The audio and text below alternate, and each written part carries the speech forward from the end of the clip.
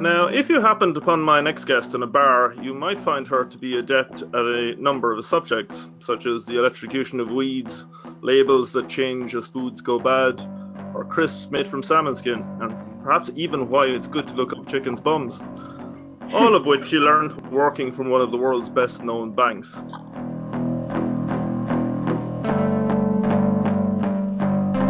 My name is John Carrigan, and welcome to the Bioculture Podcast, brought to you by Rebel Bio and SOSV, the world's #1 early stage investor. Now, Food Bites by Rabobank is a next generation pitch competition meets networking event that brings together the game-changing startups, investors, and industry leaders pioneering the future of food and agriculture. And earlier this month, it wrapped up its London pitch event. On the line, I think from New York, is Nina Myers, who will speak more to us about Food Bites and what it actually does. Hi, John. Thanks for having me. Really excited to be here. Before we talk about the organization behind this, I thought it would be good to just touch on some of the startups we've mentioned in the open. Electrocuting weeds, for example, is actually a serious idea.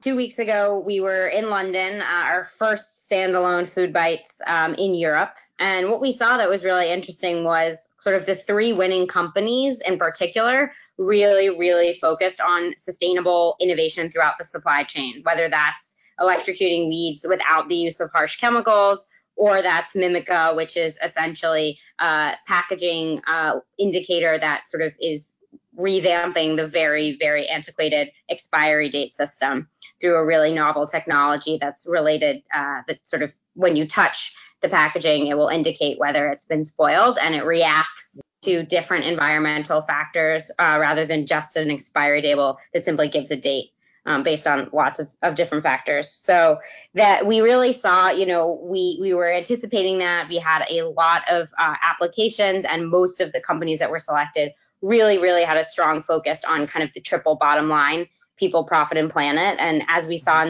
the room, the judges selected Rootwave to win that top award, and the people in the room selected, a sustainable packaging innovation company, Mimica, as the winner in their hearts, if you will.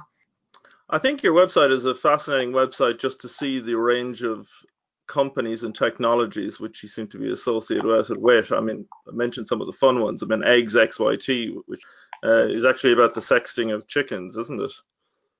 Yeah, actually, they pitched. They were a 1.5 minute pitch in London, and did a really fantastic. So we have 10 companies that have sort of longer 3.5 minutes to pitch, and then we have 10 companies in London who had 1.5 minutes. So that's kind of a big idea to get across in that amount of time. They showed a fascinating video of sort of the technology in use, so how they can detect the biomarker in the egg and see whether it's male or female. So really, they're trying to tackle a billions of dollar problem, and really billions of unnecessary chick death in the industry through their sort of biomarker technology. And just for the people who don't know, why would it be so important? Essentially, so basically the layer hens, the female hens are the ones that can then reproduce and lay eggs. And so when the male chicks are born, at least according to Exit and their pitch, those male chickens are essentially killed. And so the idea is that if there's a possibility to detect that biomarker, then those male chicks don't need to be incubated, and the female chicks can be incubated, because those are the chicks that are used in the egg industry to lay the eggs. Is it the pitch, the perfect pitch, that makes them, or is it the technology itself? Yeah, it's certainly a combination of the two things. At the end of the day, Food Bites is a pitch competition, but it's a lot more. Our goal is for it to be a continuous community. Our goal is that it's an ecosystem that kind of brings together these incredibly innovative, sustainable food and ag companies with investors, with corporates, with industry leaders, with media. But it is an event that has kind of that wow factor. And so I would say that the technology is the most fascinating thing in the world. If you can't pitch it and make it very clear to that very disparate group of people in the audience, then it's not going to sort of get the highest mark. If you look at the pitches for companies like Mimica, for companies like Rootwave, they just made it incredibly clear exactly the problem that they're solving, why it's a huge global issue, that their technology can help solve and can help, if scaled, can really help make a difference and move the needle, make it really clear what the problem is. You need to know what your product is or technology is inside and out, and you need to make it clear to the audience. And then again, it's a pitch competition. So why are you here? What do you need? Are you, make it easy for people in the audience. Do you want strategic partners? Are you looking for investment, etc.? And do you actually provide pitch training? Yeah, so it's we actually do. So we work with the companies leading up to Food Bites. They find out they've been selected to pitch about 6 weeks before. We provide them a lot of resources on how they should structure their pitch, what that should look like. We do a prep call with all of them where we really go through questions. We go through everything we're looking for, the ins and outs of Food Bites. And then our team also does like an internal round of edits on their visual deck once we get it. So just like, does this make sense? What are you missing? Is it too long? All the sort of like visual elements of it. And then the day before Food Bites, we have a mentor day. So people don't necessarily know this in the public audience, but like I was speaking about earlier, sort of this idea of building a larger ecosystem and building a continuous community. We, on the day before, they do small group mentor sessions with all different industry experts in fundraising, branding, PR, sort of lots of different areas of business development. And they get to do those group sessions with other entrepreneurs, build camaraderie, meet these experts that will hopefully continue to help them on their journeys as they grow their businesses. And then as a part of Mentor Day as well, they also get to rehearse their pitch for the judges. So they get to get the jitters out. They get to get really hard-hitting feedback from a panel of expert judges on how it went, what they should change for the next day, whether that's visually or that's, verbal changes to their pitch. And so absolutely fascinating to see the improvement between day one and day two. And even the companies come in like super polished, really great pitch, really clear. There's little tweaks that are made between day one and day two that really sort of improve how they do overall. And would you say from your experience in this that there's kind of one common mistake or one mistake that's more common than ever that you find you have to correct? That's interesting. What we saw in London a lot, which was fascinating, and we had one of our incredible judges who is actually the head of the Banking for Food Inspiration Center within Rabobank. So she's like sort of oversees all of like the Food Bites initiative and a lot of Rabobank's other sustainable initiatives. Her name's Jacqueline Peters, and she kept asking every company at the end once they pitched, like, why are you here? So I think that's something that we see where, like I was just saying, like, don't leave that up to the audience. Make that very, very clear at the end of your pitch. It's something that just makes it, sort of gives it that extra polished edge. So I think that's one thing. And then, like I sort of mentioned earlier, the other thing, since we are we have a lot of CPG companies who are usually very branded and very clear on what they're doing from a product perspective, but we also have a lot of ag tech and food tech companies that generally make up about 2/3 of the 20 companies that are pitching on stage. And sometimes with those companies, they don't get into as much or as clearly in the beginning what their product is, how it works, and the problem they're solving. So that is definitely something we see more on the tech side. And like I mentioned earlier, a lot of times on the first day, the judges will call that out and say, like, you didn't talk about exactly what you do until 3 minutes in. Like, you got to flip this around. You got to talk about it at the beginning so that we have a guide for, how to follow your story. And yeah. Take me back. So I can clearly see that Rabobank is very invested in this, and it's clearly not just lending its name to it. I mean, can you guide me through the origin of Food Bites? I mean, who thought of it? Why did they do it, and where were they at the time? And maybe tell me a bit about your involvement then as well. Yeah, sure. So Food Bites was started within Rabobank by a banker named Manuel Gonzalez. And he'd been a corporate banker for 15 plus years at that point, and sort of was in the Bay Area. He was based in the Bay Area, and he was looking at going to a lot of tech competitions, going to a lot of, sort of integrating in the startup world, seeing what was going on there. And he sort of thought, there's a lot of pitch competitions, a lot of accelerators, a lot of businesses that are focused on, tech in general, tech innovation out there, but he didn't really see anything that was specifically focused on food and ag. And as Rabobank is one of the leading food and agriculture banks, he thought this is something that we can really make a difference in. This is something that we can bring our network to, our knowledge in the space, our like clear food and ag expertise, and sort of look at that overlap between, what we're bringing to the table in that sense, and really trying to help innovators in food and ag grow their businesses, and by bringing them to the table with our corporate clients, with investors, and with the rest of the ecosystem. And so really looking at this as, our clients are the largest food and agriculture banks, from a wholesale perspective in North America. This initiative started in San Francisco. So really, looking at ways to differentiate ourselves to our clients, and also looking at ways to really help the businesses of tomorrow, and really be sort of on the forefront of innovation. So it started as just like drinks with friends. We had a couple of 10 startups pitch at that point. It was kind of just one guy's initiative within the bank, working with some external vendors as well. And we had some pretty prolific companies pitch at kind of those first few much more informal events, like Back to the Roots. And from there, it just sort of started to gain a recognition, build a brand. And I came in to working on the project externally. And then when Rabobank started to build a team around it, which would have been last spring, summer, that's when I came in as the platform manager. And since then, we've grown the team from basically 1, 2, 3 people to now we have 8 people globally. So that should give you some background. Where do you see the future with it? So in terms of Food Bites, yeah. Okay, yeah. So we're going to continue growing the platform globally, and continue expanding in North America as well.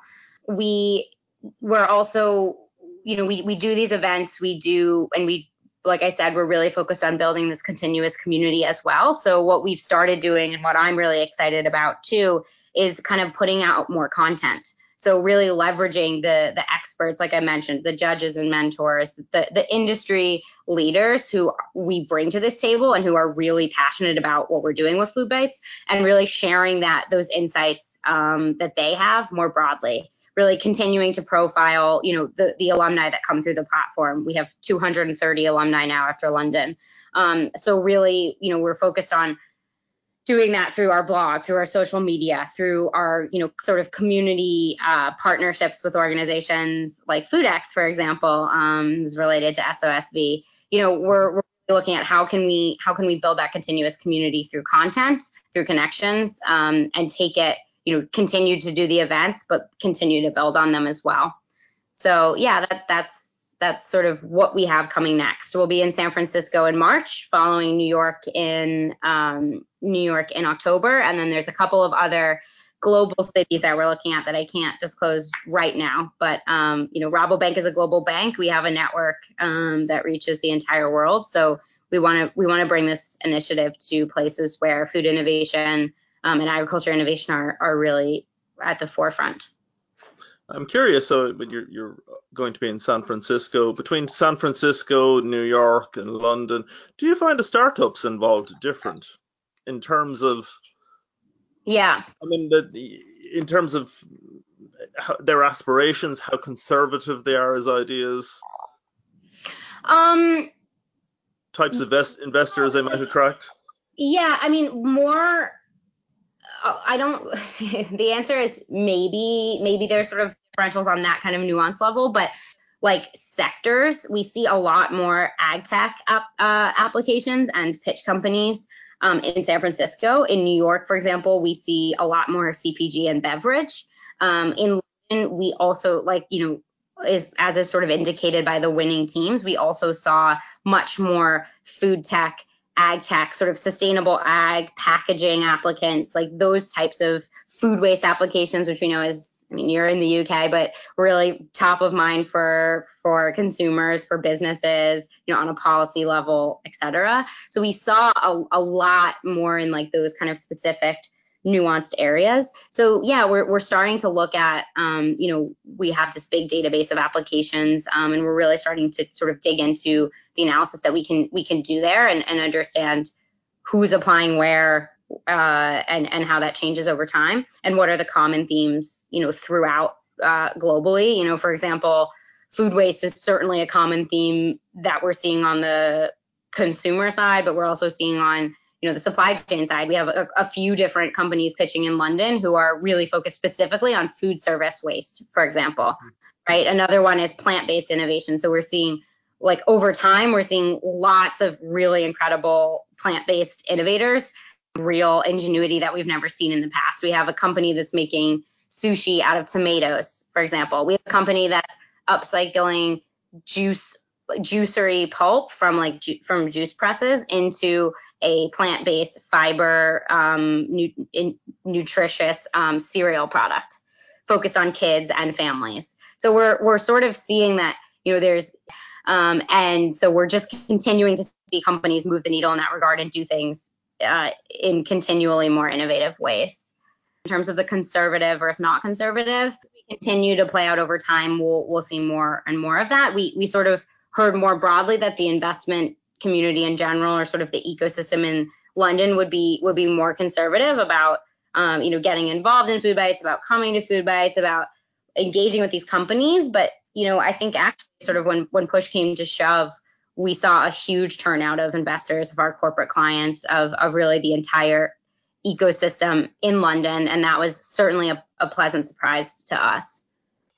Yeah. Tell me, Nina, in all the years you've been doing this, is there any one company you've seen or one technology that you've seen that really sort of you thought, damn, that's clever?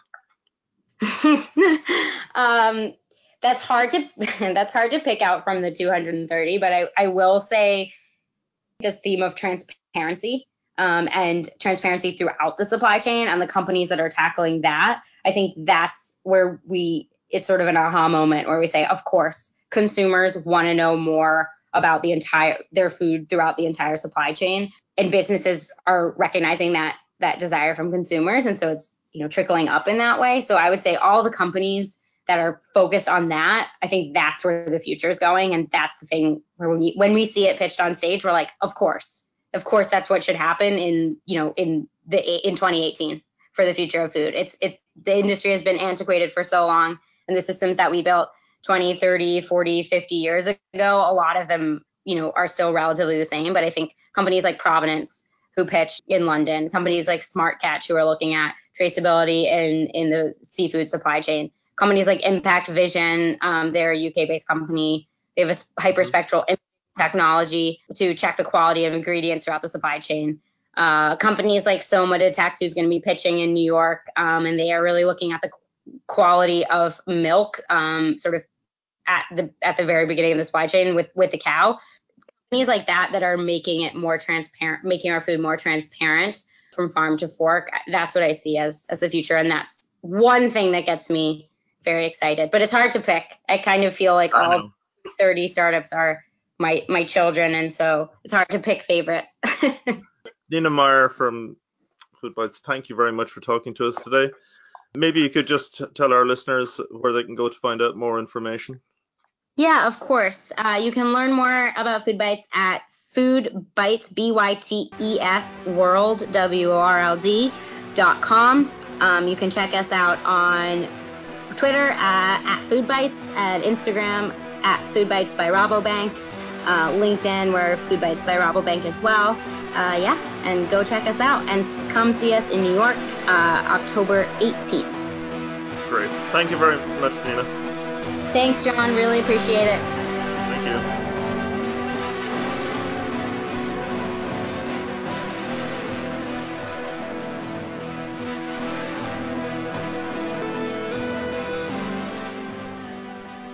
That was Nina Meyer of Food Bites on the line from New York earlier this month.